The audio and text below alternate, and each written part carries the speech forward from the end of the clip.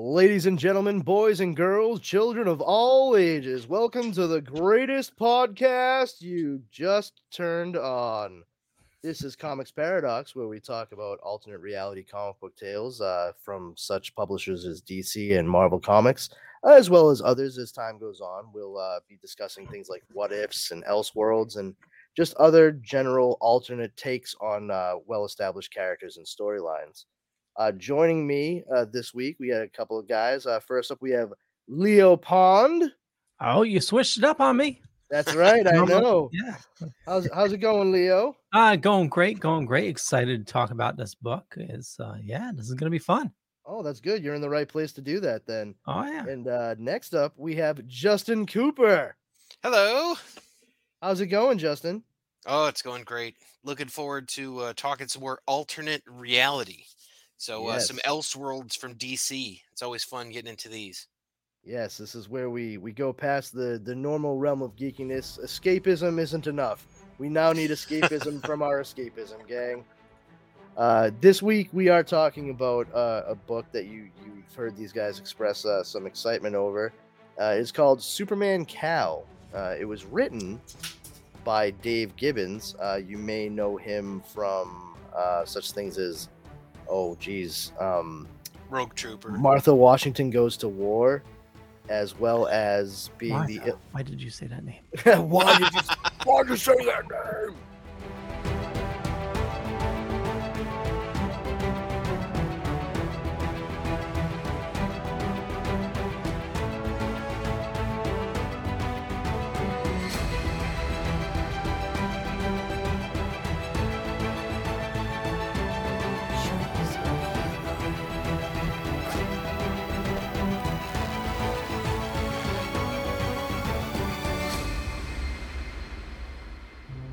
Everyone thinks because you're a zombie, you don't know good coffee. Well, they're wrong. We have very active lifestyles. It's not all wandering the countryside aimlessly or scaring passing motorists. And we all love a good cup of joe. And there's only one brew that gets my seal of approval. Deadly Grounds coffee is my guilty pleasure. Bold, robust, delicious. It's coffee that can wake the dead. With over a dozen different roasts and flavors, Deadly Grounds can satisfy the most finicky of coffee addicts. The aroma is so intoxicating. It brings all of my neighbors out of the woodwork. Deadly Grounds coffee. Coffee to die for and zombie approved. It's good to get a little deadly.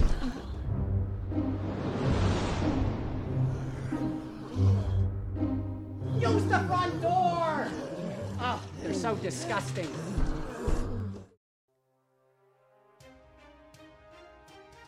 The Dorkening and all affiliated shows are not intended for anyone under the age of 18.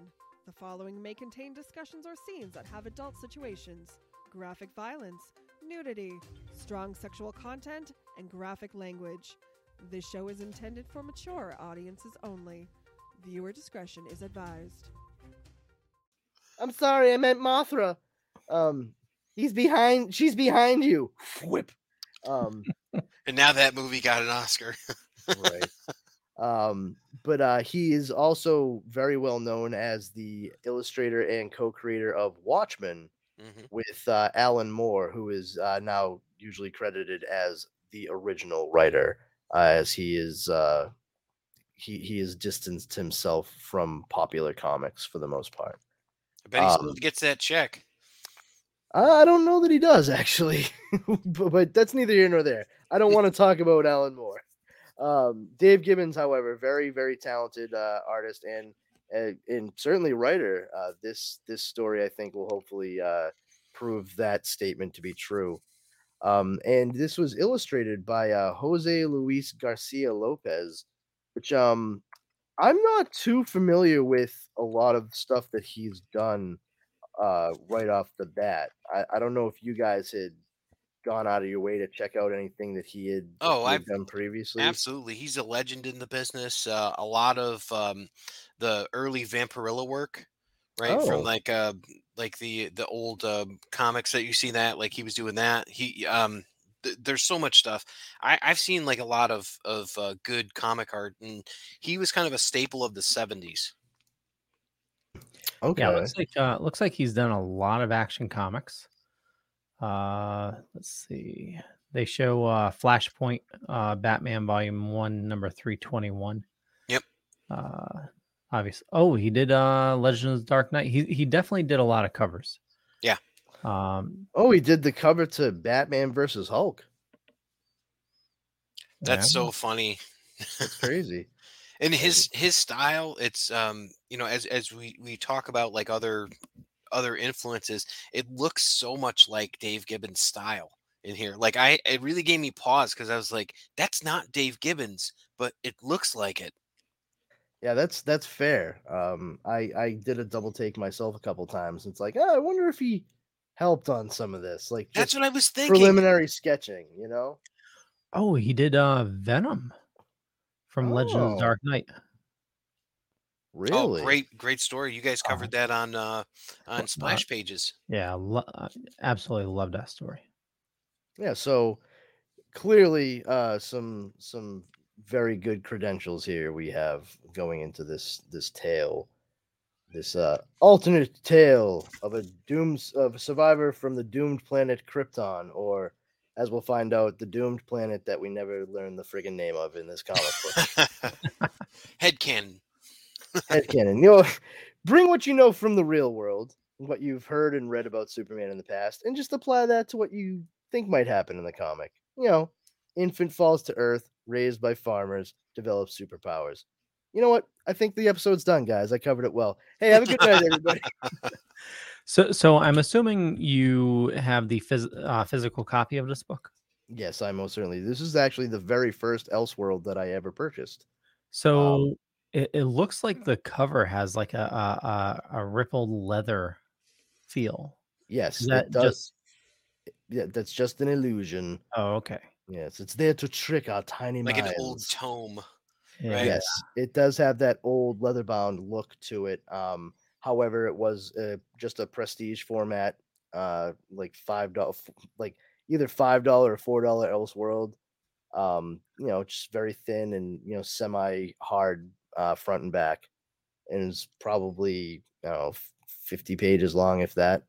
Is it large size, like art in print? Is it, or is it regular comic book size? It's a regular comic size prestige format. Hmm. Yeah, which worked out well for me because it fit in my long box without any issue. But I most certainly read this from cover to cover many times. It made me even more obsessed with the idea of alternate realities for well-known characters. And so yeah, I guess we open the not quite leather-bound tome. Not quite leather-bound, not quite tome.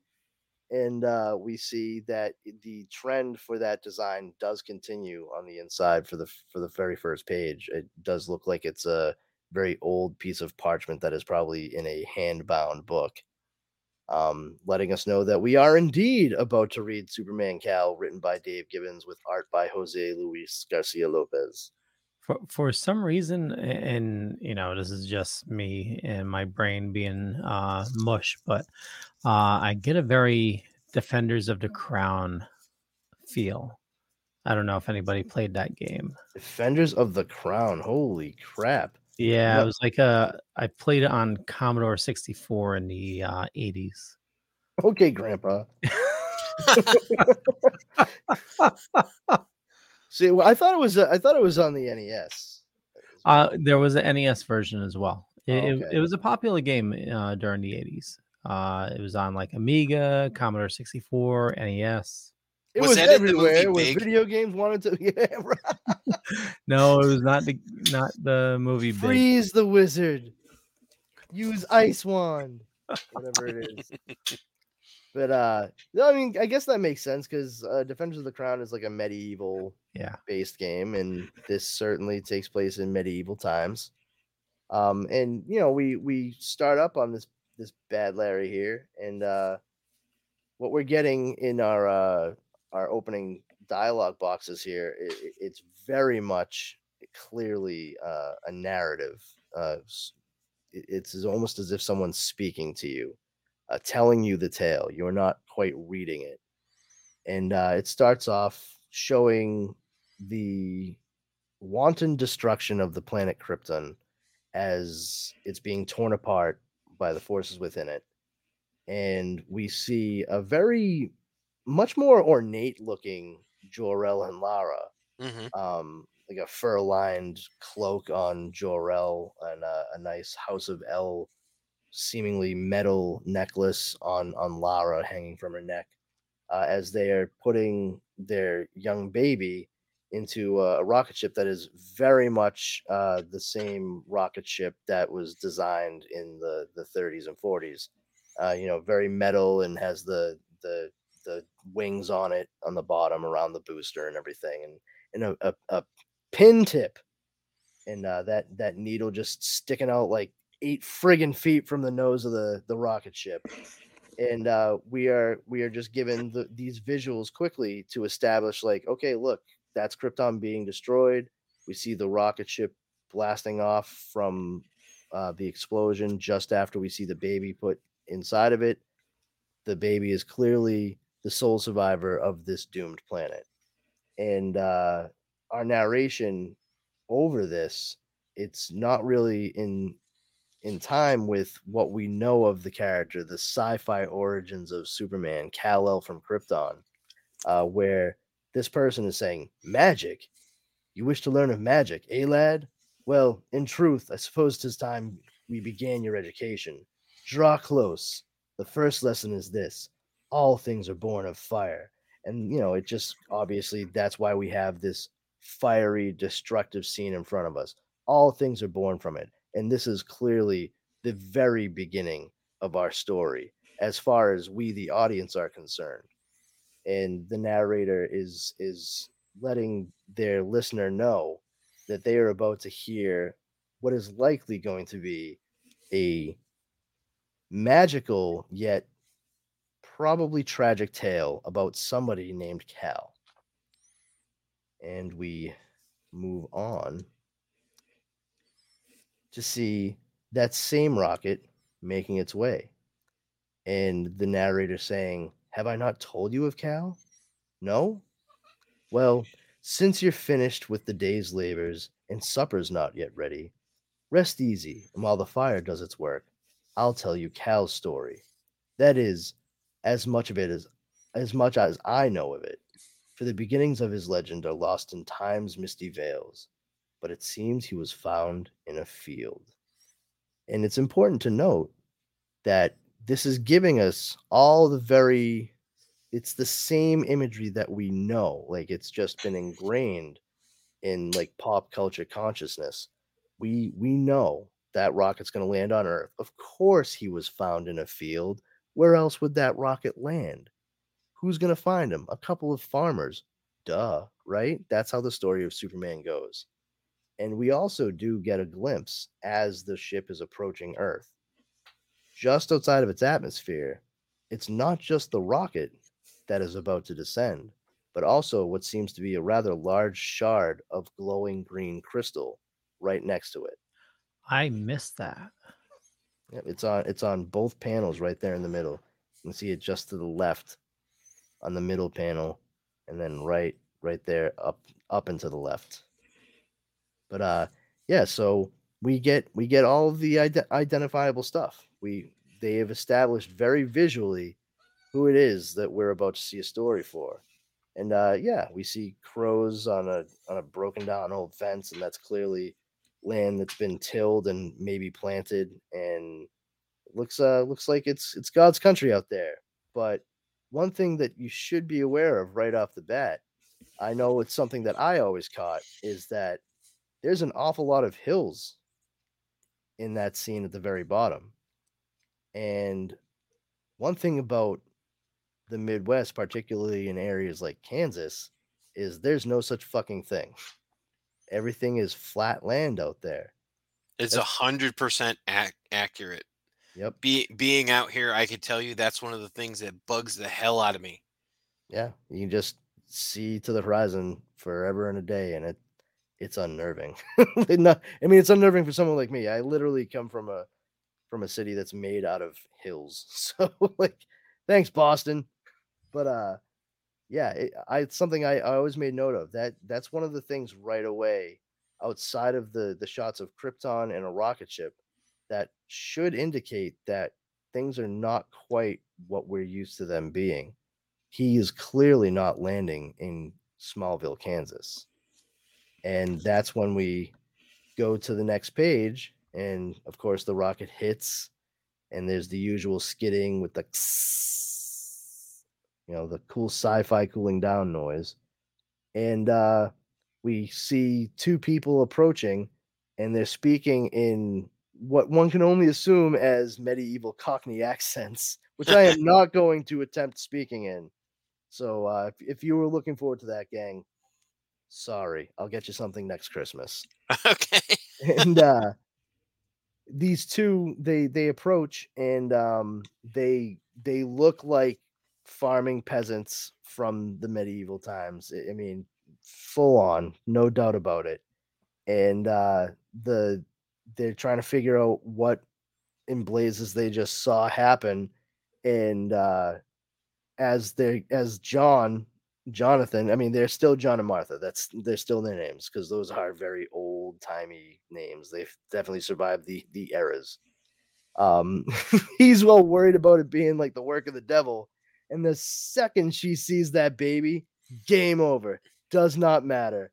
She's like, it's a babe in a silver egg, like they do. It's a baby, is. It's a baby, is. We're going to take care of him forever and ever. Gonna be the best St. Swithin's Day we've ever had in this farm. Kippers again for breakfast. Blimey. So yeah, and the it's the egg there, and she's like, "Oh, Johnny's lovely," and oh, a babe, John, and he's all ours. And he's just like, "Yeah, I suppose he is, like by rights, but I don't know. This still seems like witchcraft to me." All right, dude. I don't think you have a choice in the matter, right? It's nice to know that Martha was always just like, "Nah, this is my kid now." In like every reality. No, sorry, you can shut up. We're taking him home. And I think he wanted a child too, and he did, but Yeah. he was still a superstitious man, and definitely. in medieval times. More than that, because that last sentence he says is pretty jarring. Well, yeah, and that's the thing. It's not just him that was superstitious; it was everybody else. So if they got wind of some giant silver egg dropping from the sky that had a baby in it, then yeah, they would likely kill him, his wife, and the baby. They would burn them all at the stake. Um, but yeah, she's just like, I'll take him inside because it's nasty out here and he should be indoors. And John's just like, yeah, sure. I'm just one guy with a shovel. I guess I'll fucking take care of this thing. Yeah. And in quote, buries the rocket ship. We'll see later on just how great a job he did. And then we get a little bit of a montage, as they do in some of these things. And they're looking after the baby, and they just kind of told people that it was Martha's dead sister's kid, and they were taking him in and raising him as their own. So he was still family, and nobody questioned it, because no people could barely fucking read, let alone send out inquiries about somebody's next of kin. And that's when they started to realize, like, he was much stronger than he should have been at his age, and he also could like do certain things, like he could see through things, and he didn't get sick or really hurt. His teeth stayed like perfectly healthy and white, and at a time where black tooth was a thing. Yeah, you have people dying, like getting scurvy on land, and this kid was healthy as a fiddle, fit as a fiddle, healthy as a horse. Sorry, I confused my idioms. And they got to the point where Jonathan, much like in the reality we know, he starts telling the kid, like, listen, you gotta kind of like play it down there, kid. Just kind of walk around and stoop your shoulders, and don't talk to anybody, don't bring any attention to yourself, and you'll be fine. And so once again, nice to see that John still like got his head about him to realize, like, other people out there are very stupid, so you need to be much smarter than them. And time goes by, and now it gets to the point where we find out that by the time Cal's 12 years old, he's able to do um, as much work on the farm in one day that it would take Jonathan to do in a week and a half. So we flash forward and we see that Cal is likely about 17 or 18, and he's just cutting through logs at super speed to pile up for kindling and what have you. And that's when they get visited by the blacksmith from in town, Oll, and his son Jamie. And it's worth noting that All and his son Jamie are both redheaded. All is this big, burly, bearded, redheaded blacksmith, and Jamie's a bit more of a dinky teenage kid. All's complaining about to Martha and Jonathan, saying like, I try to teach him how to do blacksmith stuff, but he just wants to read and learn science like his mother. Ugh, gross. Did you get the play on his name? And I was just going to say, okay. And it's important. It's important when we're looking at those things to see that it's All and his son Jamie. So Jamie is All's son. This is Jamie Olsen in Cal's medieval reality here, and they meet, and Jamie and Cal become instant pals. They're just buddies right from the word go. And the reason All is there is to reshoe their horses. And as he's making conversation and doing the work, he makes note to to Martha and Johnny's just like, what the hell is this? Did I even need to come out here? Like, have you even been using your horses, man? There's barely any wear on these things. Of course, he's still changing them for him, which I love. Yeah. He's like, oh, there's like no wear on these. That'll be $50, and he's just like saying all that stuff. We move on to the next page, and we see that meanwhile, Jamie and Cal are just playing a game of Conkers that Jamie was trying to explain to him. And as they're doing it, a bull busts loose from the yard, the barn, and it comes right at them. And just as Jamie basically finished putting his head between his legs so he could kiss his ass goodbye, he looks up, and his father and Jonathan are there. And Cal's just kind of standing there, and John's admonishing Cal, like, "Come on, man, what the fuck are you doing?" You had one job. That's when you see the upward view above Cal's head. He just took the bull and threw it, and it landed in the tree above them, and All saw the entire thing. And so as they're walking away, All says to John, he's like, "Oh man, looks like he's even stronger than I thought. Looks like blacksmithing is definitely the trade for him." And John's like, "No, no, no, we need him here as a farmer." Where All pretty much explains to him like, "No, I think you could afford a couple of guys to work here, take his place. I mean, you've been doing pretty well for yourself for a few years here. And you wouldn't want folk getting the notion that his strength was, well, unnatural, would you?" And of course, Jonathan's hands are tied. Like, okay, fine, take him. Rather he and both of us be safe, and you can teach him a trade than keep him here and risk certain death. And he tells him like, "Oh, I'm fair, man. You can hold on to him until winter comes around, that we can get everything ready for you, and I'll just come grab him at Yuletide. No big deal. Just rip your kid from your arms at Christmas." So just one more season. Yep, just one more season, and too bad, buddy. You got to go learn how to bend metal. I'm sure that'll be really difficult for Cal. Everybody, the guy Sorry, from Krypton. that meant to be a Star Wars joke, but I was just thinking. I missed Yeah, it. I was thinking that's what you were talking about, because I was like, this reminds me of Luke on that damn moisture farm. Oh my god. But I was gonna go to Toshi Station, get some power converters. Ugh. At least I never thought that Cal was even remotely close to being that whiny in this, thankfully. Not that I don't love any Luke womp Skywalker. rats. Oh man, Luke. What a boring existence that kid lived. But anyway. He got better. He got better. So yeah, we see the next shot. It's a splash page of Lexford. That's the town, the village that the farm is just outside of. And all as it's stating in the narrative, he actually didn't care about natural, unnatural witchcraft, the devil, God. He only cared about money. He was a merchant. He cared about mercantilism. And when he saw Cal and how strong he was, he just got dollar signs in his eyes, or I guess uh, pence signs in his eyes. I don't know what they used for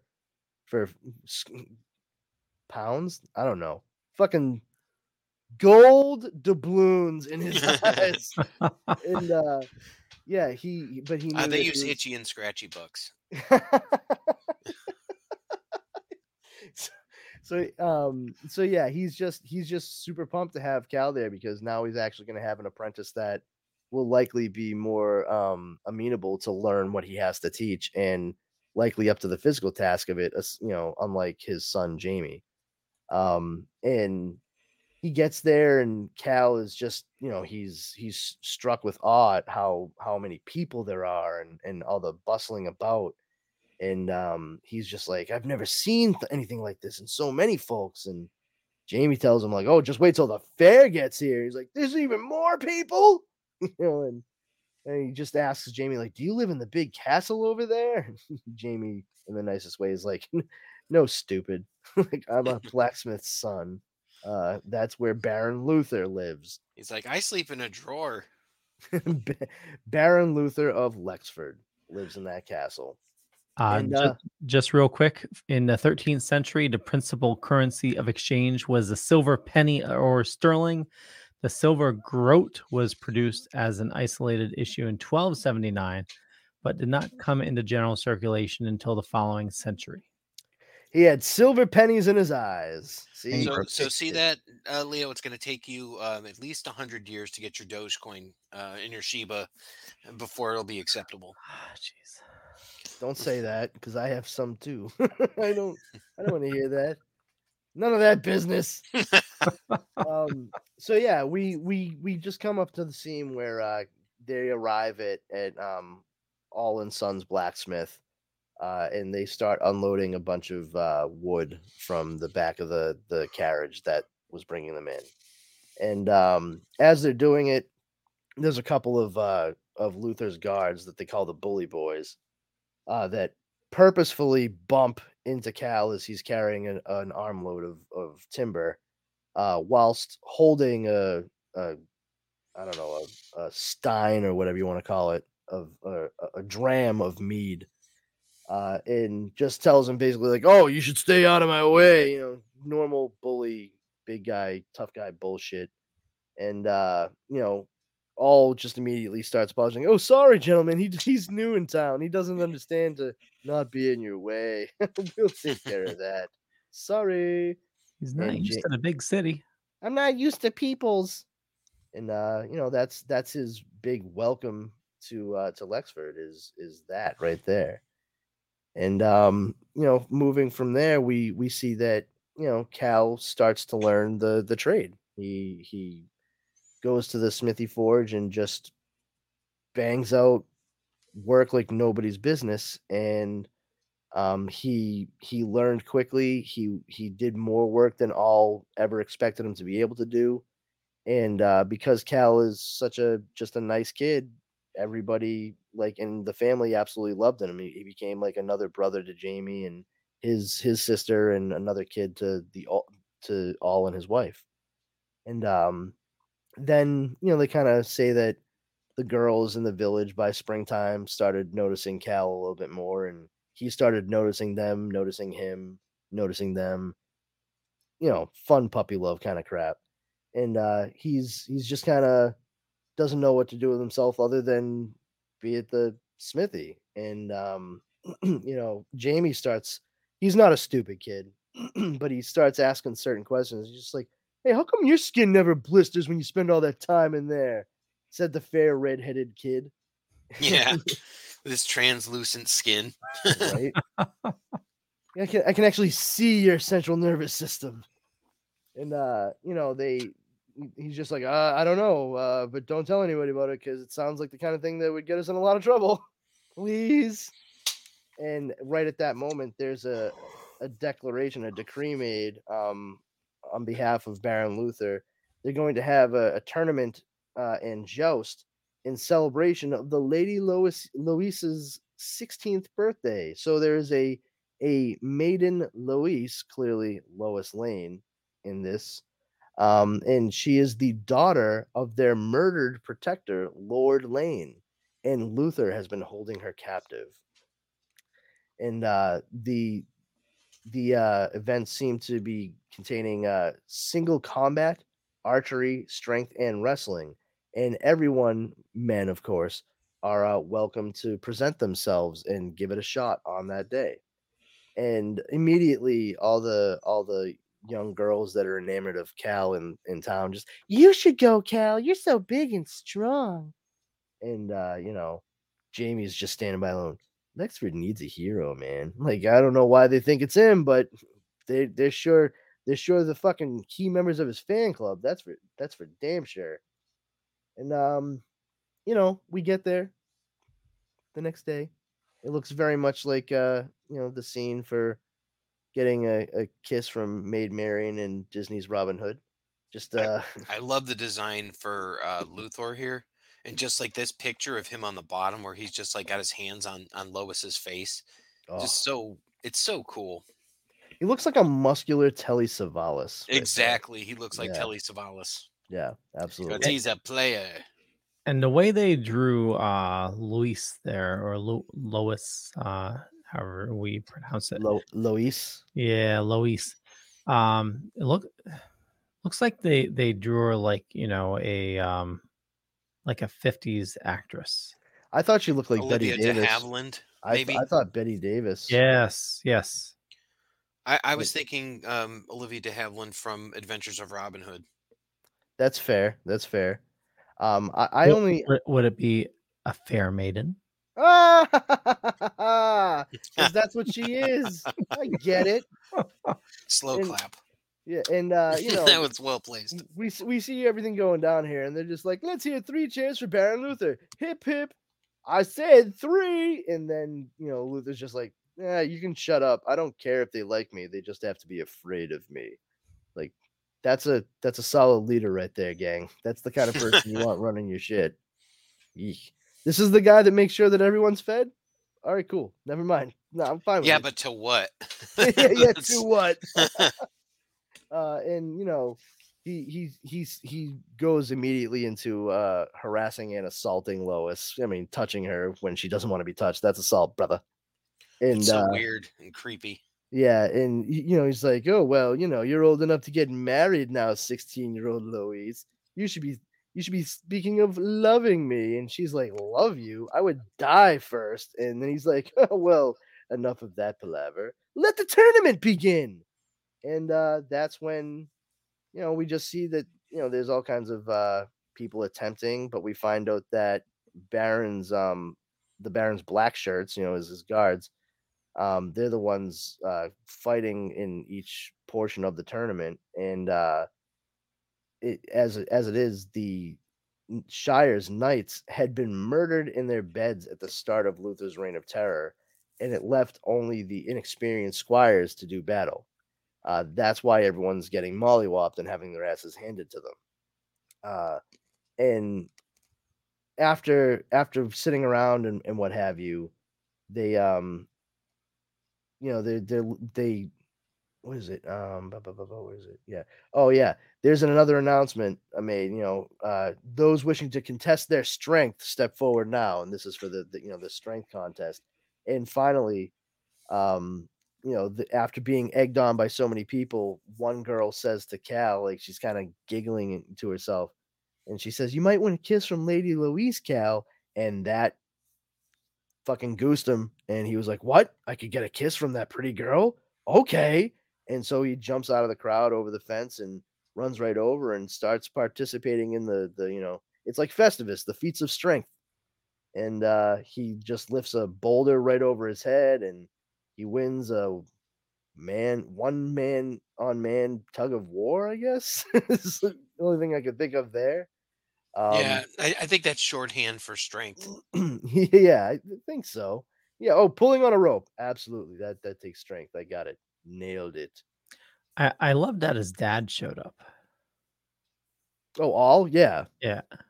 Yeah. No, not all. Jonathan. Jonathan. Where? Oh, yep. Okay, yeah. Well, it makes sense. It's a big deal. Yeah. You know? Well, yeah. And he'll be on some of the subsequent pages too. Yeah. And then as we get past that, Luther turns to some muscle-bound idiot that looks like a circus strongman from the 20s that he wants Cal stopped. And so he goes out there, and it's for the wrestling portion of the tournament. And the guy he comes right out and grabs Cal right around his torso, knocks him off balance, gets him on the ground. And it turns out he has a spike on one of his wrist cuffs that's filled with snake venom, and he goes to penetrate Cal's chest with the spike to kill him. And of course, the spike just completely bends against the Cal's skin because he's fucking Superman. Obviously not going to do it to him. It takes the guy completely by surprise, and Cal just seemingly kicks him right in the fucking balls and sends him flying. And the winner is, of course, Cal. And Luther's pissed. He's got his fun little green emerald glowing around in a necklace on his neck, which so fun and fancy. Wherever did he get such a thing? He's very pissed that this guy won, and Lois says, "No, I'll present this prize for you." And she walks over and just introduces herself essentially, and he's just like, "Duh, hi, pretty Yeah. lady. I like your pointy hat." And we see in the next page that they're both just like staring into each other's eyes. And there's probably a very awkward silence as this occurs for everybody else, because clearly for them the world has stopped.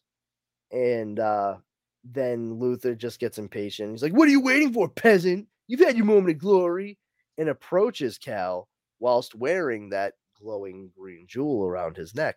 And as soon as he approaches him, Cal starts to like get woozy and feel faint. And Luther begins to mock him, like, "Oh, no strength left? Well, let me help you back down." Kicks him off the stage where the the presentation is taking place. And he managed to get Louise's scarf that she had handed to him, and all carries him, back to the smithy. And the next scene we see is the big splash of Cal beaming ear to ear as he's banging out something in the shape of an L, it looks like. And he's clearly very, very happy with the encounter he had with Lois. He does not care about anything that happened with Luther. And he's probably, walking on sunshine. And Whoa. yeah, whoa. And where does Michael J. Fox come into this? My God, I didn't see a Teen Wolf anywhere in this thing. See, here she looks a little bit more like Judy Garland. Yeah, I can kind of see that. Like especially that lower left panel there.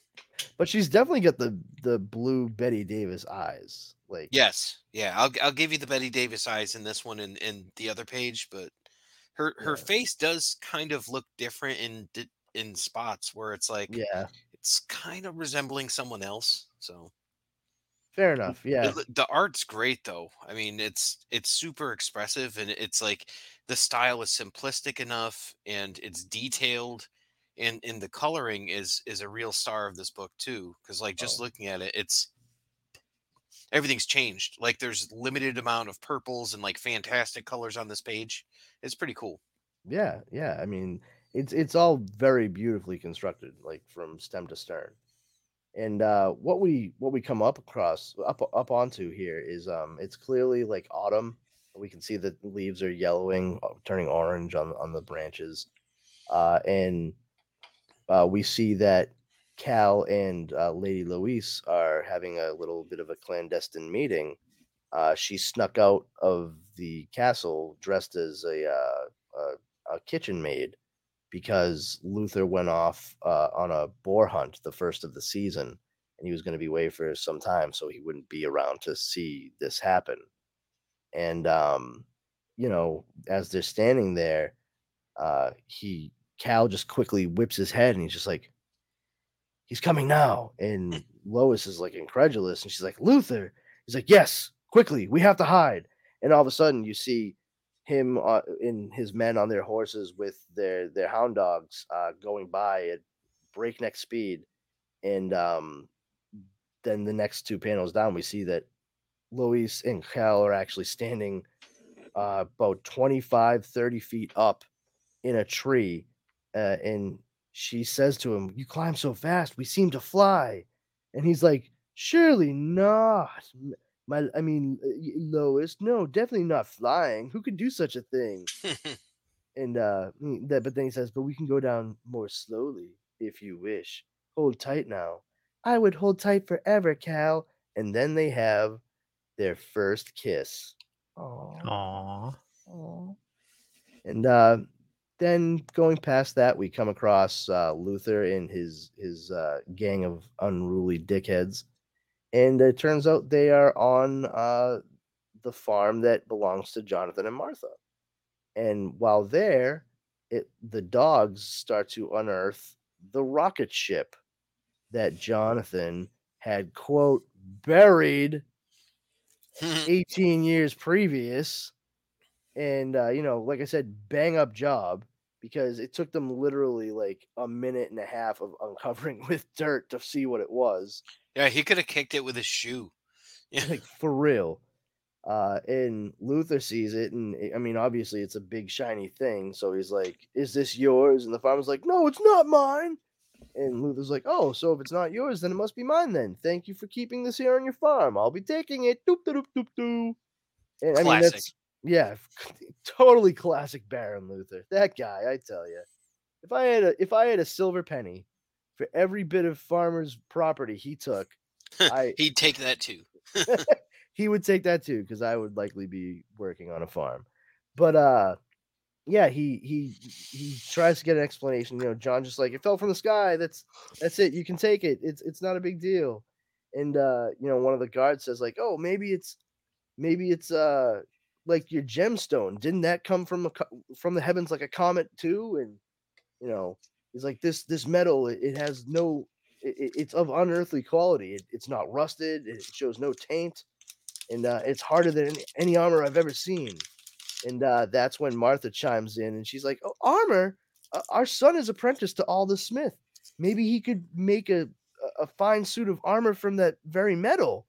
And so Luther's convinced, because it took an awful lot to convince him to take it, I'm sure, to bring it directly to the blacksmith and have them fashion some armor out of it. And leaves well, I mean, for lack of a better term, Kents, thanking their lucky stars for the fate that was handed out to them just then. And that is to say, surviving. They did not get killed.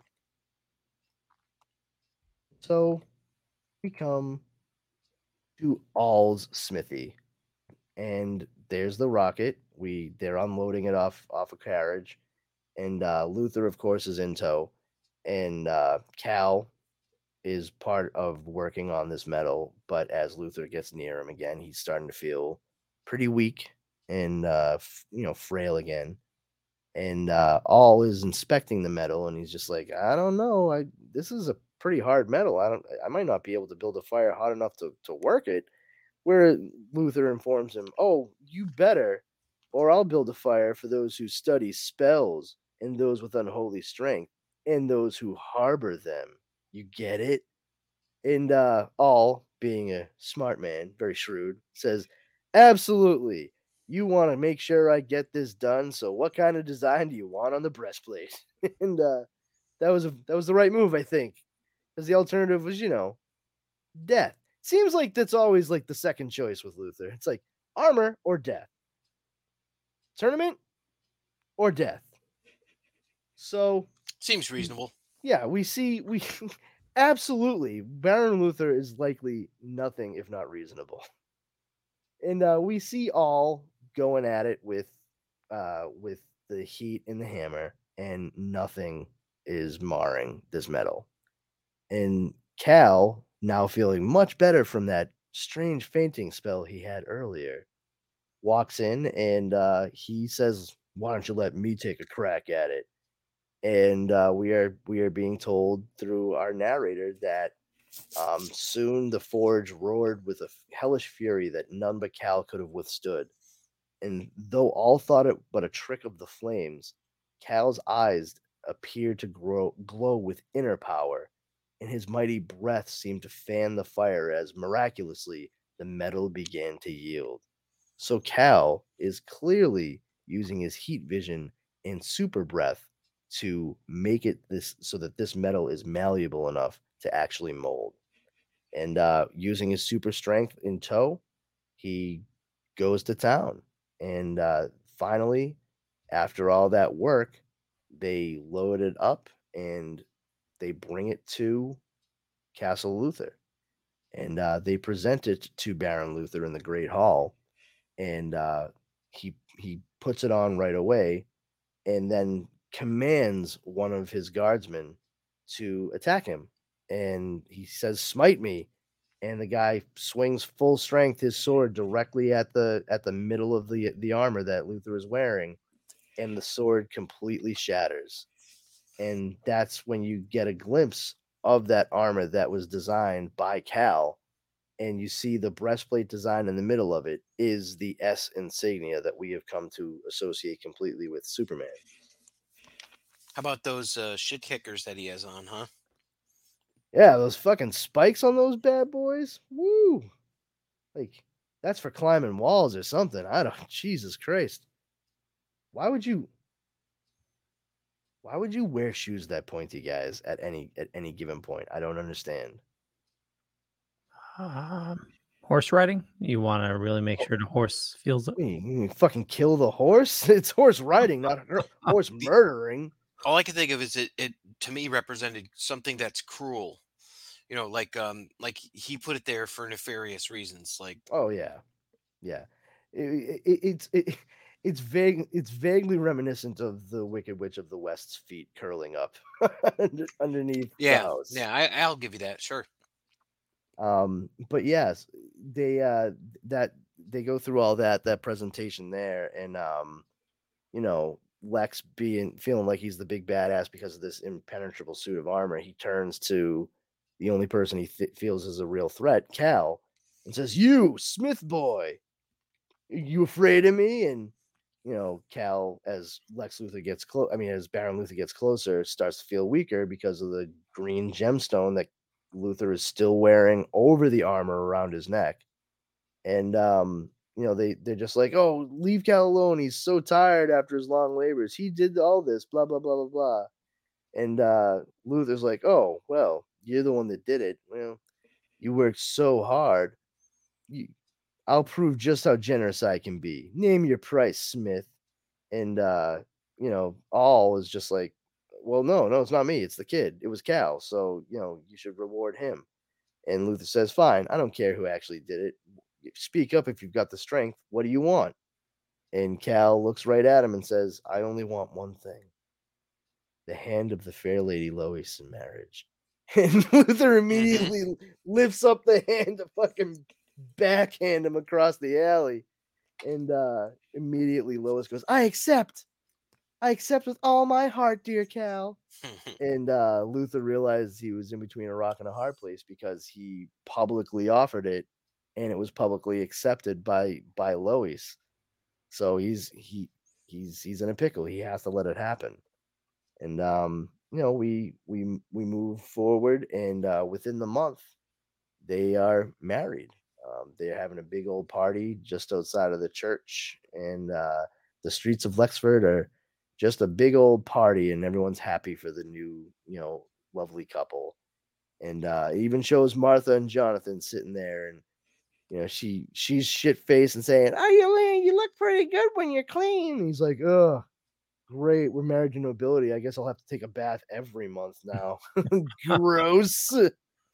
Oh man. And we move on. Everyone's having fun with the revelry, and Louis and Clark, and Cal are just dancing slowly, kind of staring into each other's eyes. And then the midnight bell strikes. And as we move past the party, we see Terror is also striking alongside the bell. And that is because Luther has sent his black shirts in to retrieve Lady Louise. Because as Jamie puts it in this, surely even Luther wouldn't invoke the droit du seigneur. I don't know why they went with that. I didn't look it up. It certainly sounds French, but for anybody that's ever watched certain other things like Braveheart and what have you, it's prima nocta. He's invoking prima nocta, that the first night of a marriage, the lord, the nobility of an area, they reserve the right to take the virginity of the bride. So I just looked it up, and so of medieval feudal lord, it's Lord's Night, also known as Jus Primus Nocte. Prima nocta, yep. Yep. That was the joke in Avengers where Tony Stark said the first thing he was going to do if he was in charge was bring back Prima Nocta. Oh Jesus. Yeah, so was supposed to be a legal right in medieval Europe, allowing feudal lords to have sexual relations with subordinate women, in particular on the wedding nights of the women. Yeah, just to prove they were bastard coated bastards with bastard filling. Yep. And so yeah, he rolls in, and Luther is straight up right there. He is right there to say to Cal, like, "Oh yeah, I'm fucking doing this." And of course, he's wearing the armor and the green gemstone around it. So when Cal tries to fight back and say, like, no, as soon as Luther gets near him, he goes weak because it's kryptonite and it's slowly poisoning him. Because he goes down like a sack of potatoes, Luther is able to take Luis along with his goon squad, and they put an egg in their shoe and beat it. And well, let me get. And that's when we find Luther in his chambers with Lady Louise, and he is disrobed to a degree. He is taking his belt off in front of her as well, and he starts saying, like, we need to remove your gown, and she fights back. He's like, I like a wench with spirit, and he goes to kiss her, and she bites his lip to the point where he starts like bleeding profusely from his mouth. And so he backhands her pretty roughly, and calls her a bitch, and rips her gown, and then just starts saying how she's making him very angry, lifts up his fist, and then we just see two of his guardsmen standing outside of the chamber door, where he keeps saying bitch, and she says no, and then he says bitch again. And then the door opens, and you can see her body bloodied and broken on the floor, and he tells them to clean up this mess and throw the body in the moat. And yeah, it's fucking horrid in any era. And that brings us to Cal, who has been down for the count since he was exposed to the kryptonite, and he finally wakes up, and he's freaking out. He's like, "Where's Lois? Where's Louise? Luther took her. Where is she?" And they start saying, like, relax, and the guards come for him, and they say, like, they have a warrant for the boy Cal's arrest. And Cal, he gets up and crashes through the door past them and looks at everyone standing outside and just starts saying, "Where is she?" over and over again, until finally one of Lady Louise's maidens in waiting comes to him and says that she has the most terrible news. And that's when the narrator tells us that Cal listened numbly like a great still statue. For a frozen moment, an awful silence hung over the smithy, and a single tear rolled down Cal's face. Luis, that's all he said. And then he had a grim determination that stirred his powerful frame, and he walked back into the smithy, came right back out with something wrapped in cloth that looks very much like it's in the shape of a sword, and he straps it to his back. And he is just ready to take the fight directly to Luther. He straight up tells his guards, I'm not going to do anything to you guys. I know the guy I got to go after. And he starts making his way, and we get this cool splash image of Cal walking down the streets of Lexford, making He's his way. pissed. Oh, he is definitely not a happy dude. And he's walking towards Castle Luther to make Luther pay for what he had done. And they approach. He's got the townspeople at his back, supporting him and waiting to help him in the fight. And they get there, and the guards at the turrets and everything, they're just like, "Oh, this is a revolt! Quick, raise the drawbridge! We don't want the townspeople to hurt us, like we've hurt them for countless years now." And everybody gets to their posts, and they pull out the crossbows and they start raining down arrows. And of course, several people get hit, including Jamie. He catches one to the left shoulder, nothing lethal, thankfully. And Cal is getting hit with stuff, but of course, it's just breaking and bouncing right off his skin. And he finally once he sees that Jamie got hit, he spins around and uses his heat ray vision to break the chains of the drawbridge to let it down. That way, they can actually get into the castle. And as soon as they do, they let loose another flurry of arrows at him, doing precisely nothing other than wasting arrows. And he gets to the gate. And as soon as he's standing there at the gate, they say, what a great phrase, ready the molten lead.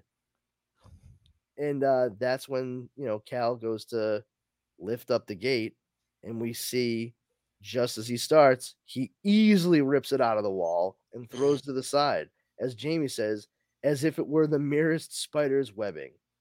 And that was the castle's last barrier. He starts to make his way through it with the townspeople still at his back. And as he goes through, they dump an entire cauldron of molten lead over Cal. And everyone's freaking out because they're just, oh, Cal's done. He's dead, done for. And then as all the steam and smoke disappears and dissipates, they see, oh no, that was just his clothes burning away. And he is now covered in this lead that is slowly cooling around his body, none the worse for wear. And we see from the cloth that had burned away what the shape was that he brought with him. It is, in fact, a sword, and it is made from the same metal that the armor was. He even put the same S shield right above the hilt. And he's just walking naked, except for, of course, his new lead suit, I guess. And they're all just kind of staring at him, and we get to see what's happening up in the top of the tower where Luther is. And they're all gearing up for Cal to come through the door, coming through like the main atriums and up the steps. And instead, they turn around, and then we get a splash of Cal flying through the open window in the archway, brandishing the sword directly at Luther. And they are now convinced that they are fighting a demon. And we move a little ahead here and see that they are going to basically have single combat to the death. Cal with his powers and sword and his his lead birthday suit, and Lex with his Kryptonian formed armor and a piece of kryptonite around his neck. Sounds like two things that these guys should definitely each have. Yeah. And the lead is likely protecting Cal a little bit from the kryptonite's effects, because lead is known to block kryptonite radiation. And so when Luther hits him in the neck with an axe, it doesn't hurt, it doesn't cut his skin, but it does seem to like knock him off kilter.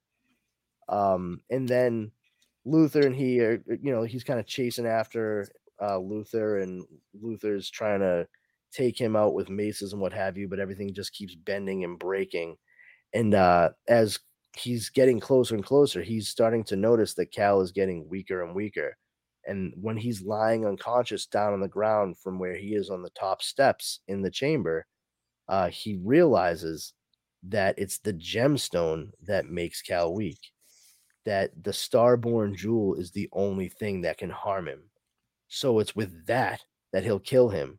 And so he jumps from the top of those steps, brandishing the point of the gemstone downward in a stabbing motion with his hands above his head, and he brings the full force of him falling down with the point directly into Cal's chest, looking to pierce his heart. And that's when we see at the last second that Luther only just realized what he did.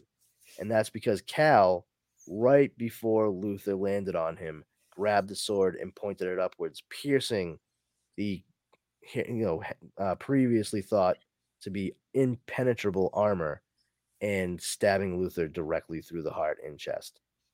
And that's how Jamie found them. And we now learn from the narrator that he is in fact Jamie.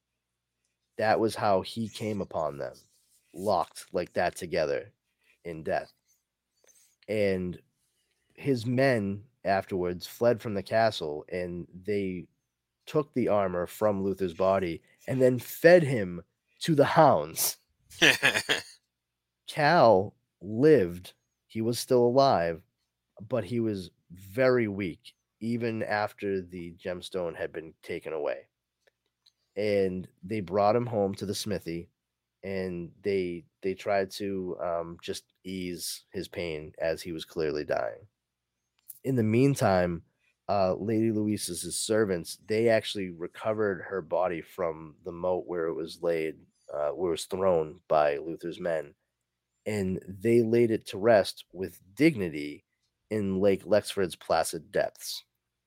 And then that afternoon, Cal died. With his final breath, he asked that they bring his body to the tranquility of the lake as well. And they did, clad in the armor, and they did so that he might be able to sleep beside his love forever. Where we find now at the end of the tale, Cal is starting to be a little maudlin about it. And he just says, "Ah, Cal, where you came from, I can never know. What you might have become in another place and time, I can only wonder. But of one thing I can be sure. I was proud to be your friend." And that's when a little voice kind of stutters, "Master Olson?" And he's checking, he shows Jamie an old man, and he's just like, soup's almost done. Just needs something. Anyway, what's up, kid? Speak up." And the kid says, "Well, Master Olson, how could Cal's sword go through the magic armor?" And did one question at a time. One question at a time. You see, when Cal made the wonderful suit, he secretly forged the sword for himself from the self-same metal. Metal which was surely by right, part of a mysterious heritage beyond this world's dreams. And once it was edged and tempered, why even its brother armor couldn't withstand Cal's blade. And they taste the soup. Perfect. And then, he says, now there was another question. And the kid says, "Yes, did you throw the sword in the lake too?" And that's when Jamie tells him, "The sword? Oh, no. Cal used the last of his mighty strength to put that somewhere safe. With Louise beyond need of protection, he hoped that one day another might make good use of it. But that's enough of stories for one night, lad. Eat your soup now, then get some rest. There will be lessons anew on the morrow. And if you work hard and study long, then one day, like noble Cal, your name too might pass into legend, young Merlin." And then we get the shot of where the sword is, in an anvil like the kind you'd find at a smithy, showing us that this sword that Cal created from his rocket that he was brought to Earth in is in fact Excalibur from Arthurian legend. Nice. And more to the point, that also shows that Lady Louise is the Lady of the Lake who provides the sword. Oh, geez, I didn't think of that part, but yeah, you're right. Yeah, Yeah. I didn't get that in the first read either. Yeah, she was well. I grew up with like Bullfinch's mythology and Edith Hamilton's mythology in my house. So like, by the time I read this, the second I got to the end and saw young Merlin, I was like, oh, so much lines up now. But yeah, like this blew my friggin' mind when I was a Yeah. kid. It's crazy. I mean, it's got that element of tragedy to it, so it's not like a safe choice. So it's something where it's like this stuff happens and you have to deal with it at the end. You know, like you, the Yeah. reader, you have to cope with what just happened. Well, the thing is too, like not every Elseworld and What If is constructed in such a way where it ties into like something you would think of as mythology. You know, this is sort of an outlier in a lot of those types of stories. It's always very self-contained, self-referential. Whereas this, it's taking it's basically saying like, oh, this is actually like the prologue to the story that you all already know. Yeah, You know, that's the and fun part.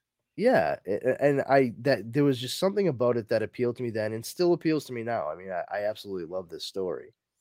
And you know, I had mentioned to you guys you know, before the show is like it makes me like want more stories like this one for like the rest of the members of the Justice League. And I don't mean as a team, but I'd love to see like individually and not even like tied into Arthurian legend. I would just love to see like their stories twisted into a point where it like locks in, it fits neatly into like what we know of an actual like myth. Like that would be cool. I would love to see something along those lines done. But I've been quite fine with Cal as like the standalone in that regard as well. So if it was to do to Justice League,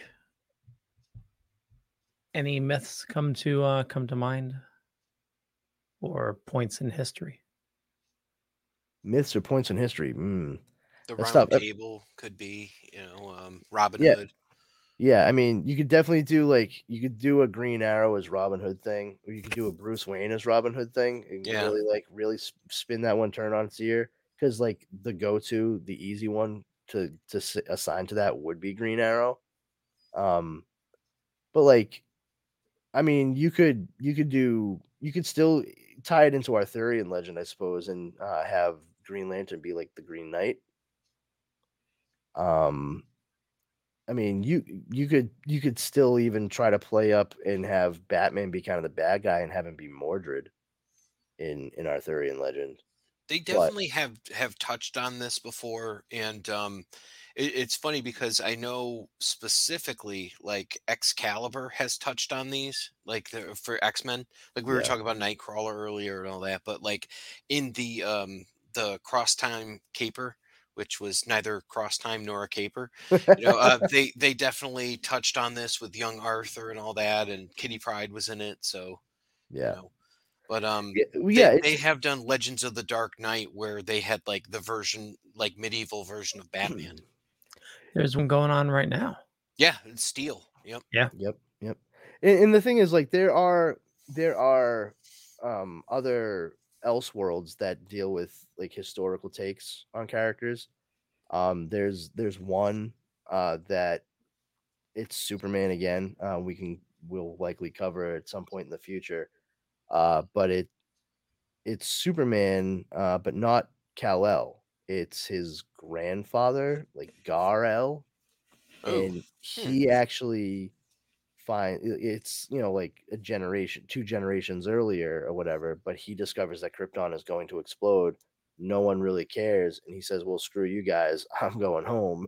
And he creates a ship to fit just himself, and he did his research and found Earth. This is based a little bit more upon like the John Byrne Superman, where Jor-El actually knew where he was sending Kal-El when he sent him out in a rocket ship and didn't just like hope for the best.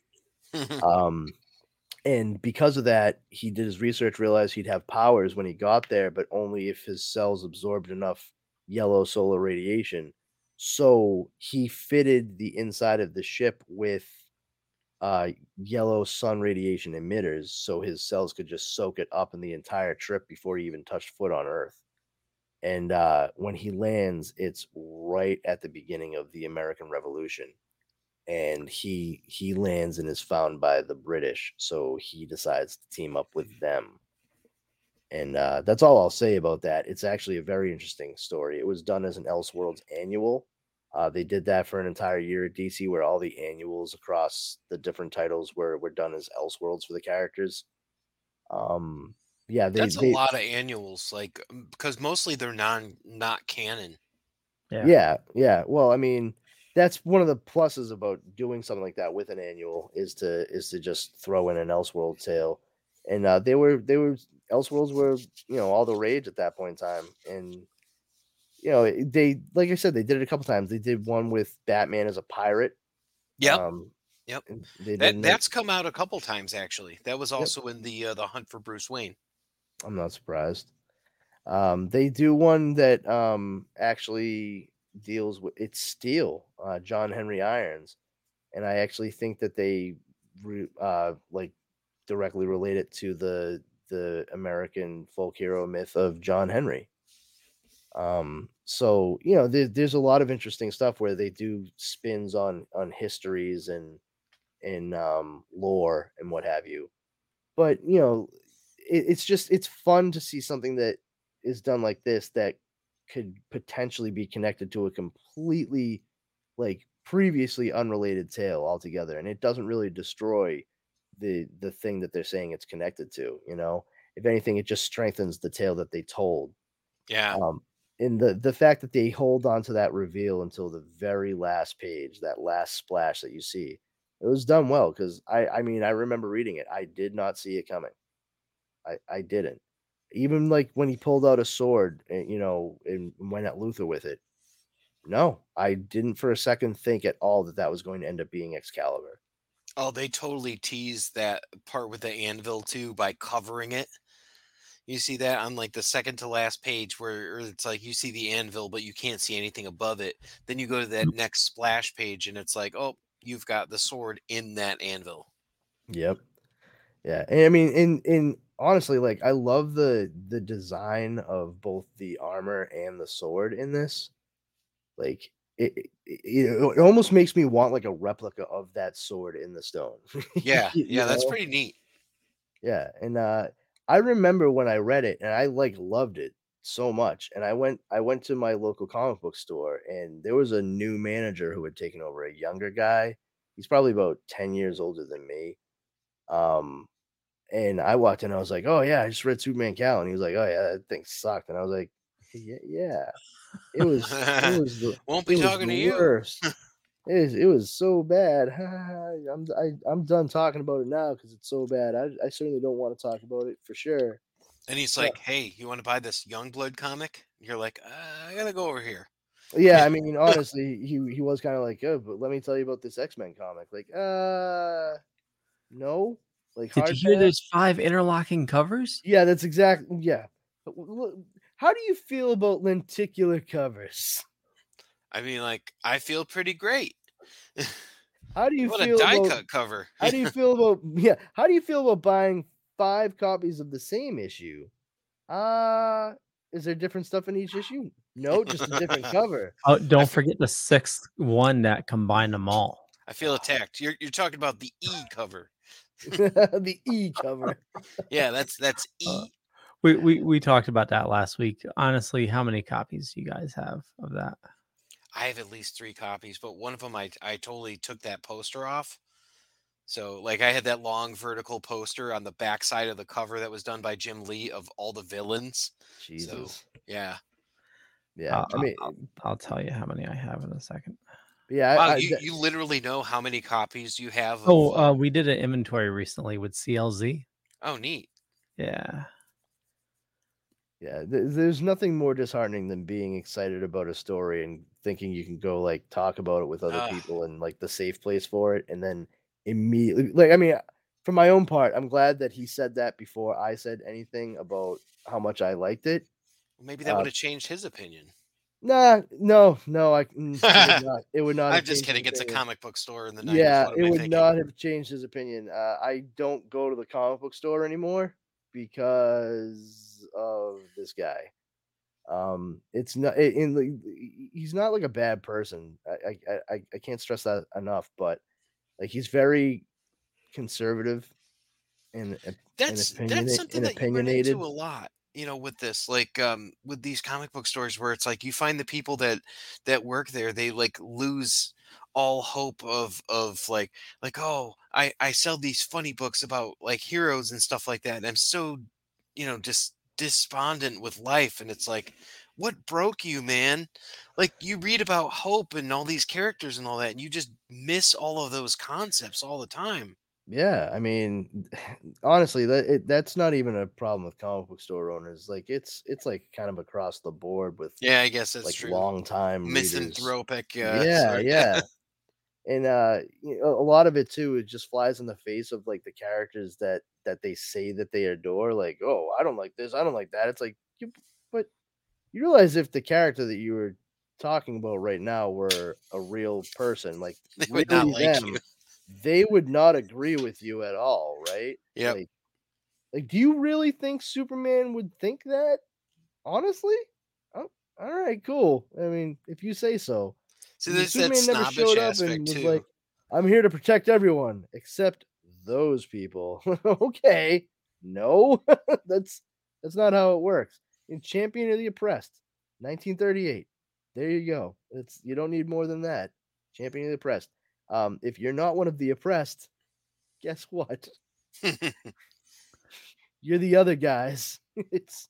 It's that simple. I know life isn't quite that binary, but when you look at the bad guys and then look at the good guys and your points tend to line more with the bad guys, mm, eh, I got news for you. You're not one of the good guys. Help, It's help, Sometimes just you I'm have to being point that oppressed. out. Yeah. 44 copies, by the way. Wow. I admit I'm one of the reasons why the comic industry crashed. yeah, good Yeah. job. How many 5 copies of Wolverine 50 do you have? That's uh the die cut cover. that's the die cut cover. Yeah. So just real quick, there was 5 covers. I was mistaken, not 6. Yeah, there's A, B, C, D, and E. Yep. Yeah, I have 5 of A, 10 of B, 9 of C, then 10 of D and E. You sunk my battleship. What's the max price on something like that? $3? It's probably like 50 cents. Jesus. Wolverine, Worth it. Wolverine number 50. Yeah. I only have 2. Only. I'm impressed you had 2, to be honest. So. Maybe that's why I didn't buy a lot of Marvel as a kid too. It was just all flashy covers. I didn't Well, it care for that. depends. Like going back to what you were saying about like talking to people, and sometimes like there is that aspect of being like a little bit snobbish, and it's like you ask someone, it's like, oh, you read comics, cool. What do you like? Punisher, and I'm like, Ugh. I'm No, like, but I mean, I don't think you get it. do you like good comics or?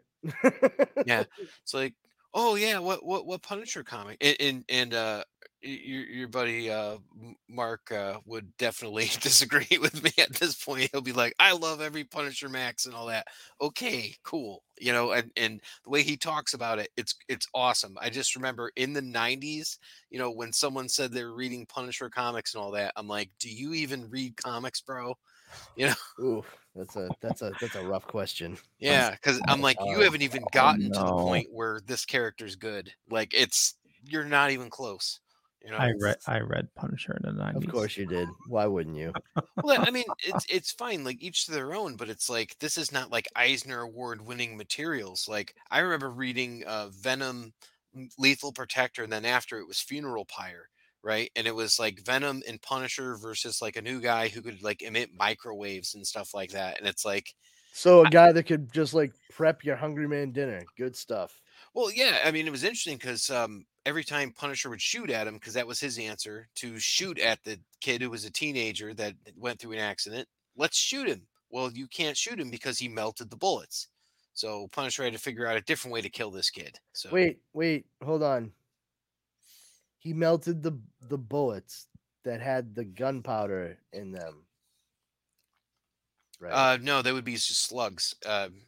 Right, because the gunpowder would have like that would be in like just an actual like bullet cartridge. But wouldn't the heat from the slug being melted cause at least some kind of combustion with the gunpowder? I don't think it was making it to him because the heat was so intense around him. So they were saying that the bullets would melt prior to getting to him. And I do see what Brandon's issue is there. He applied logic. Yeah, Oh yeah, yeah, exactly. Yeah. I'm sorry. I was using my brain for a moment. Sorry, kids. I was trying not to do that again. Well, it's lead poisoning. So all that molten lead again, like Clark, you know, he got systemic poisoning from lead and Jeez. Fucking, he turned him into a pencil. the hard way. Fucking Christ. But yeah, so anyway, I'm glad that you guys enjoyed this tale. I hope everybody listening and watching, what have you, that you all enjoyed it. If you've read it previously, if not, I hope this was enough to whet your appetite to really like buckle down and pour through it. I mean, there's plenty of other stories that fall right in line with the Elseworlds line of tales. I honestly can't recommend these and what ifs enough. That's why we do the show. Where does this rank in terms of like your Elseworlds? Because I know you said it was like your original go-to, but like then now we've talked about Secret Identity, we've talked about Last Son of Krypton. mhm, I think those are the three Superman stories that we've done thus far. mhm. Where does this rank up there?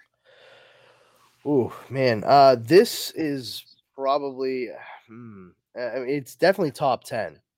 Definitely top 10. I'd have to go through and double check an entire list. Um, I don't want to say top 5.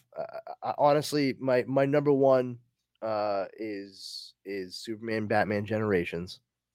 I'm not counting parts 2 and 3 in that. I'll just say Generations altogether, because it started as a 4-part prestige format miniseries. Then they did Generations 2, which was another 4-part prestige miniseries. Then they did Generations 3, which was a 12-part maxi comic book series. Went over the course of an entire year, and John Byrne wrote and illustrated all 3 stories. One of the things I absolutely love about it, aside from the fact it is just about progression, the premise is Superman first shows up in 1938, Batman first shows up in 1939, and they continue to age naturally. Their cast of characters age naturally. They get married, have kids. Their kids take on legacies, and that's the thing. Legacy ends up becoming a big part of it. And you see how the rest of the DC universe, the world, develops around them as well. There is a Green Lantern at the time who's Alan Scott, and then later on, there's another Green Lantern who is Kyle Rayner. And Kyle Rayner is actually apparently like part of the whole like Guardians of the Galaxy, Guardians of the Universe thing with Oa, but Alan Scott's ring was still like the ring we know that was vulnerable to wood. So you don't get a lot of backstory on it, which always killed me because I would have loved to see like explorations of other characters in that universe. But it deals primarily with Superman and Batman, and I love the idea that it follows them through the decades and their kids and what happens to their families and their villains and all that. It's the way I wish comic books were across the board. That was how But Claremont had envisioned the X-Men, where they would be generational and it would move on from X-Men to New Mutants, and then just kind of a new crop would come up and they'd yeah, pass the torch along. yeah, and I think that's a very smart storytelling way to look at things. But I mean, there's other like absolutely phenomenal stories. I mean, Kingdom Come is definitely top 5. Um, I think the- Leo and I can agree with that. So, Oh yeah, yeah, totally. I mean, and then there's other little things too here and there. I mean, there's like another story. It's a weird one, but I really like it. It's called Superman Distant Fires, and there's a nuclear holocaust that we don't see. We just see the aftermath of, and it caused a lot of damage. And we come across Superman starting off. It's Clark at the beginning of the story. He's the sole survivor in the wastes of Metropolis, and he survived, but he no longer has powers, and he has to make his way through this world. And there's all kinds of like crazy mutated vegetation and cannibals and stuff like that, and he Is ends it up in the future? well, I mean, Because not I think they did a really. Justice League episode like that with Vandal Savage. Maybe, but he does end up like finding a newly formed society that does have some of his old compatriots there. Oh, Yeah, like his old superhero friends, like Billy Batson and the Diana. One of the people who ends up becoming like chief engineer in this new society is the Joker. Um, to everybody who had powers no longer has them, and everyone who had previously been like psychotic and crazy and just completely uncontrollable, they were all completely sane. Uh, and there's lots of other stuff that happens after that point. I don't want to say too much, that's but pretty fun. it is fun. And what's really cool is aside from it being a Superman Elseworld, it involves all these other characters, and Billy Batson slash Captain Marvel slash Shazam, however you want to call it. It's Captain Marvel in this story. Um, he plays a very very big role in the entirety of the story. But yeah, that's a fun one, and I don't know that that would necessarily top a lot of people's lists, but I put that in top 10 for me. Um, but without a full blown list in front of me, I can't. Yeah, I was just wondering about like the ones that we read and all that. But that's cool because you've talked about Generations like 2, 3 times. I'm looking forward to us getting to that one. Oh, I absolutely I love it. I try to tell everyone about it. Like for the long they just released an omnibus like earlier this year that collects all three parts into one book. And I'm so glad they did because it takes the onus off of me in getting people to fucking read Generations because they stopped printing it. And I have every single one of the comic books. So it's very easy for me to be able to access it anytime I wanted. But because of how difficult it was to come across it, I'm loath to let people borrow it Oh because yeah. I've had a bad experience more times than once actually, where I've let people borrow excellent stories and then I don't get them back and I have to repurchase them. I've I've bought Kingdom Come like 6 times. I have bought Watchmen. I've bought Watchmen more Watchmen fucking too. times. At least 3 times I've Oh my bought fucking Watchmen. god, dude. Yeah. So where would I'm going to give you two titles here. Superman Secret Origin and Superman American Alien show up. Well, I mean those neither one of those are Elseworlds. They're not. No. Really? Secret Origin is written by Jeff Johns, and Yeah. American Alien is written by Max Landis. They are both just different tellings of Superman's origin story. Okay. Yeah. Well, Secret Identity is top 5 for me. Yeah. I can tell you that. So that's I really like that one a lot. yeah, that one, I mean, just the artwork, the storytelling, it's all beautiful. It's so subtle. It really does it lends realism to the entire tale without bringing it to that point where so many people get confuse realism with grittiness, and that is certainly not the case with Superman Secret Identity. I would say overall it is a very hopeful tale from beginning to end. But yeah, like there's just some great stuff. There's also some really fucking goofy stuff too, like Superboy's Legion. We'll get to that one. It's a two-parter. It's weird.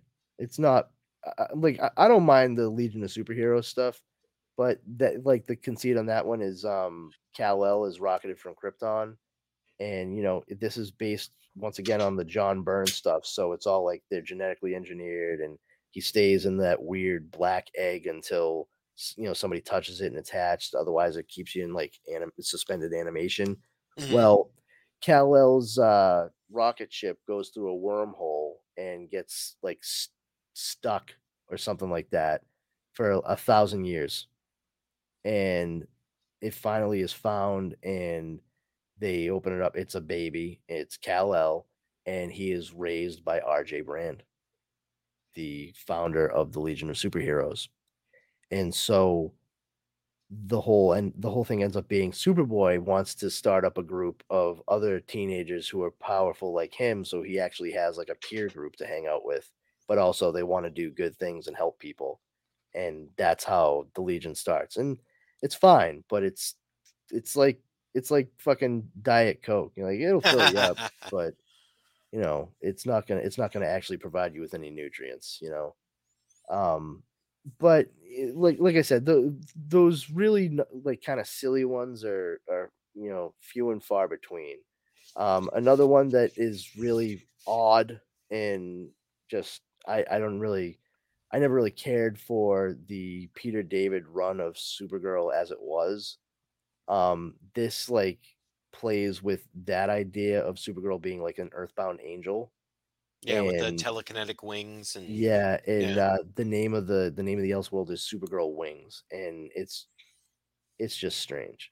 That's really the best way to describe it. It's just odd.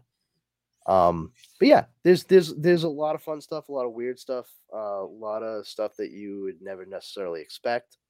I look forward to when we get to like JLA Shogun of Steel. That'll be a fun one.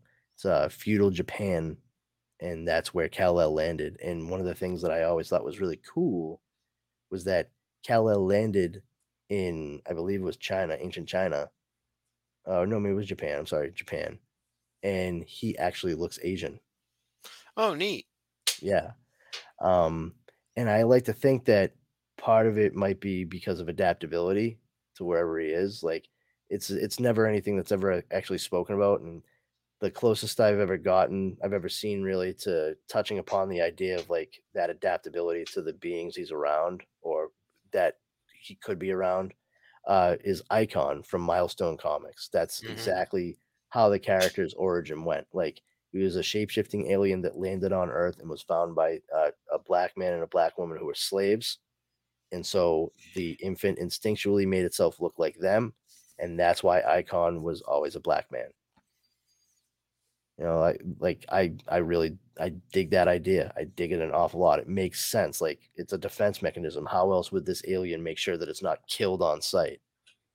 And just the fact that I read this JLA Shogun of Steel book and I was like, whoa, that's really cool. Like the idea that Kal-El could land and no matter where it was, like if he had been found by an Inuit tribe in North America, he might have looked a lot more Inuit by the time he was an adult. But yeah, like we'll get to see a lot of variations on different things, and and that's just the DC side. I honestly there's plenty of stuff for Marvel, not just the what ifs, but we can look at story arcs like Age of Apocalypse. We can look at Heroes Reborn, the original Heroes Reborn, not the new one they just did in like You're talking about the 1996 with Jim Lee, Fantastic Four, and yeah, Rob yeah, Liefeld. yeah, after Yep, Onslaught, yeah. yep. And even other series that Marvel did, they had Mutant X for a while. Oh, I have like every episode, every issue of Mutant X. Me too. I Yeah. love that. I love that. And in Exiles, Oh which yeah, which when especially when Judd Winnick created it and was writing the bulk of it, it was absolutely it was really masterful. good, man. That Yeah, like that was like everything I liked about X-Men in a book that didn't have the X-Men in it, and I'm yeah. like, oh, this is pretty fun. And just the way it was designed to be able to insert a rotating cast of characters if need be. It was It's kind of brilliant. like Sliders, actually. Like, if It you was remember like that old show? it was like Sliders and Quantum Yeah, Leap. yeah. It was pretty fun. They have to put right the one thing that's going to go wrong in this reality, and when they do, they will leap, and hopefully that next leap will be the leap home. But it never was. Nope. But yeah, so I mean, like I said, there's a lot of fun stuff across the board, and those are just the big two, just DC and Marvel. There's other things we can look at as well, but I'm really pleased that you guys enjoyed this. Like I said, it's the very first Elseworld that I ever bought. Like I said, I ever read, and it does hold a special place in my heart because of that. It was my entry point to DC's imaginary tales of the modern era. Just one last thing to kind of touch on that. This book could have easily had zero writing, zero dialogue, and just based on the visual storytelling, I feel like I would have come out with pretty close to the same idea. That's how good of a storytelling team that they are, because what was on the page translated to body language and facial expressions. I could have just not read the whole thing and just looked at the pictures and gotten the idea. Yeah. I mean, I think it definitely benefited the book altogether to have Dave Gibbons, who was writing it, also be an accomplished illustrator because he Absolutely. he Yeah. knew how to write it in such a way that you could convey it through the story being told, but also give the illustrator a lot to work with so they could tell the story as well, and not not tell the story they wanted them to tell. Like, oh, here's a story. I'm telling it my way. Now you tell it your way, and we'll match the two together. And I do feel like there was a lot of collaboration back and forth regarding that. And that's a plus. I mean, it shows a great working relationship, and honestly, a lot of trust for both creators. Yeah. You know, but no, that I'm really like I'm so pumped. Honestly, like I'm so glad that you guys enjoyed it. And we have mostly nowhere to go but up. Yeah, I know I mentioned Superboy's Legion. That's the one that really came up. Well, what about what happened to the Man of Tomorrow? Is that an Elseworlds No, technically? no, No. it's the last pre-crisis Superman story. Yeah. So it's basically the end of Superman's tale. The last Superman story. And then we go into John Byrne stuff. And that's fine. I mean, Alan Moore did his Alan Moore thing with that one. And it's once again playing with the idea of deconstructing, and that's great. I don't mind a deconstruction, but if that's what you constantly do, then maybe stop going to that well and stop being so purposefully cynical about the very same characters you're utilizing to make a name for yourself. I don't get it. I don't understand the disdain for these flights and tights and what have you, and then just saying like, oh, it's all shit. Why did you want to work on it then, dude? Well, have you read Lost Girls? Probably not, right? I own it. Oh yeah, okay. I do too. I own it. I own the big old slipcover edition. Yeah, And yeah. That was pretty I, good. I read it No, once. I read yeah. it once, and I don't feel the need to read it again. No. I felt You're like, Captain Hook, what the fuck? I felt terrible while reading it. Like there were some parts where I was like, oh, and then there were other parts where I was like, oh. Yeah, yeah. It's You written will well. never, ever look at the Wizard of Oz the same way No, again. yeah, that's the one. Or Alice in Wonderland, I suppose. But No, Wizard of uh, Oz was definitely the one that got jacked up for me, man. Like Alice in Wonderland, I was like, okay, that whatever. that's messed up, man. Wizard of Oz, nah. Like every dude, including including Henry. Come on, man. No, Leo, no. it's weird. Like if we can protect you from It's it, pornography. No, it's straight up. It is pornography. Like Alan I think Moore. there's parts of it that are pretty good. But No. yeah, I'm not saying that is in a detrimental way. I'm saying it's pornography. Alan Moore straight up was like, "Oh, this is pornography." Like we wanted to make like artistic pornography. and it is beautifully rendered. The artwork is outstanding, but some of the stuff that the artwork is depicting is hardcore. Yeah, And it's a little twisted. and So. yeah, and not just hardcore in some instances, in some instances pretty fucking taboo. You know, you can find out Dorothy's Uncle Henry isn't actually her uncle. Yep. He's her father. He's the wizard. He's the wizard. And the Emerald City was really like fucking Austin or something. It's like some fucking Midwest / Southern town. And the whole thing about her like clicking her heels together to get back home is because she fucking boned down her dad in a fucking hotel room after they spent the wow. day together. Dude, in it's so fucking weird. city. Like Oh, yeah. between that and the parts with Wendy, it's like I gotta go Oh my take a shower. god, yeah. So it's like Yeah, the Peter I don't Pan think stuff's that'll really be- messed up too. I don't think that'll be something that we cover on this podcast. No, absolutely not. I don't want to deal with I don't want to deal with even thinking about it. I don't want to Yeah, I reread don't it. want to read that again. I don't think. I bought it. I bought it for Yeah. a stupid amount of money, and I'm glad I did. But like, I had it in my bookshelf, and people would be like, "Oh, what's this?" And I'm like, "Nothing. Don't even bother. Don't read that. Just put it down," because it's got a nice. I mean, it's big. Yeah, it's pretty, a couple yeah. volumes, and it's like this beautiful like lavender slipcase that goes over these hardcover volumes. And like I said, you to see it, you'd be like, "Ooh, it's pretty." Like, I'm enticed by this. Let me look at it. Be like, "Ah, da, da, da. See it with your eyes, not with your I'm hands." like, read Google where it Saga. is. It's better. Oh my god, It's way better. starting up again in January. About damn time. Yeah, well, they're allowed. They're allowed. By the way, did you notice that there's a Taco Bell commercial out that has a kid dressed up like Yes, I dudes did from Saga? actually. Yeah, Two of they're them. both there. I actually just picked up a Funko Pop of the Will, so Oh, that's I cool. know. That's very cool. Yeah. So anyway, we can go into tangents here. Oh, Tangent Comics. That's something we can cover in the future too. And Amalgam. But yeah, so we'll get this wrapped up.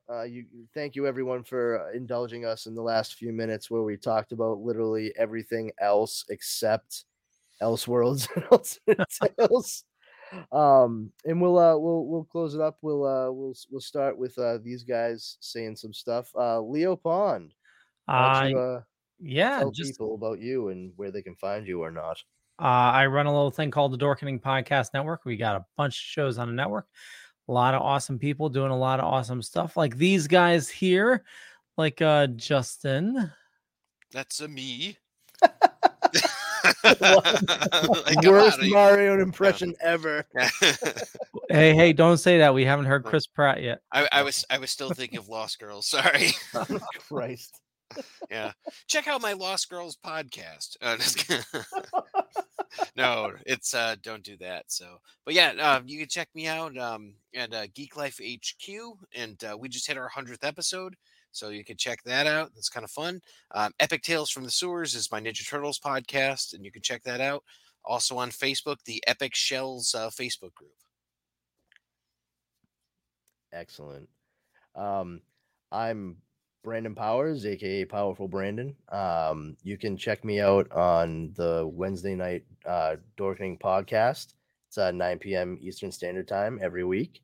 You can please join me over at the Powers Combined Facebook group, where we're just a bunch of geeks and dorks that get together to share info and memes, have a few laughs, have a good time. Our number one rule is don't be a jerk. If you violate that, you will be booted immediately. You can follow me on social media, Twitter at Brandon's Powers and Instagram at This Brandon Has Powers. And aside from those things, I've been hanging out with these two clowns every week, and we've been doing this, and we also have been doing the Dork Night podcast where we cover all things Batman. So check those out when they come across your peepers. All right. Well, thank you very much. Have a good night, everybody. Take it easy.